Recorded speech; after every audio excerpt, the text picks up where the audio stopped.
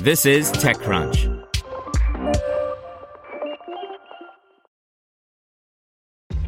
This episode is brought to you by ShipStation. You know, some things take a lot of work, like sending little robots to far-off distant planets. And just as that's challenging, so too is running a successful e-commerce business, especially when there's so much to do. So I want to introduce you all to ShipStation.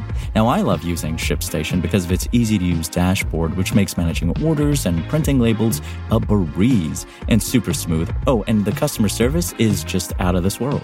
It's exactly what you need to help grow your business. Sign up for your free 60-day trial at shipstation.com/technews. That's shipstation.com/technews. This is TechCrunch. Better.com gets $750 million cash infusion in new agreement with its SPAC backers by Marianne Azevedo and Anita Ramaswamy. Digital mortgage lender Better.com, which announced in May that it was going public via a SPAC, is getting a cash infusion from its backers sooner than expected. Blank check company Aurora Acquisition Corp. And SoftBank have decided to amend the terms of their financing agreement to provide Better with half of the $1.5 billion they committed immediately instead of waiting till the deal closes. Sources familiar with the deal who preferred to remain anonymous told TechCrunch that with the new arrangement, capital hits the company's balance sheet now faster than originally planned and puts more money on the balance sheet overall to fuel further growth. Specifically, according to an email from Better CFO Kevin Ryan to the company and obtained by TechCrunch, Better.com will have $1 billion on its balance sheet by week's end. In the email, Ryan told employees, "We pulled forward the funding of our SPAC deal. With this new structure, the company will fortify our balance sheet and position us as extremely well capitalized in a tough mortgage market.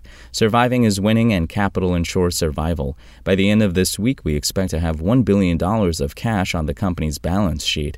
Quantum's more than we have ever had.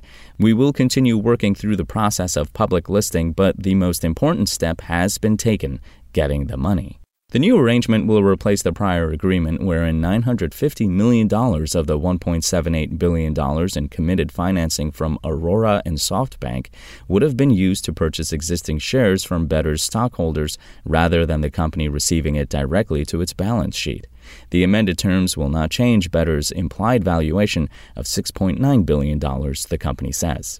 As for what Better plans to do with the capital, a spokesperson told TechCrunch that the money will help the company double down on existing businesses, continue to build out a custom first home purchase experience, and launch new products and services that make the post-close home ownership experience as amazing as customers deserve it to be.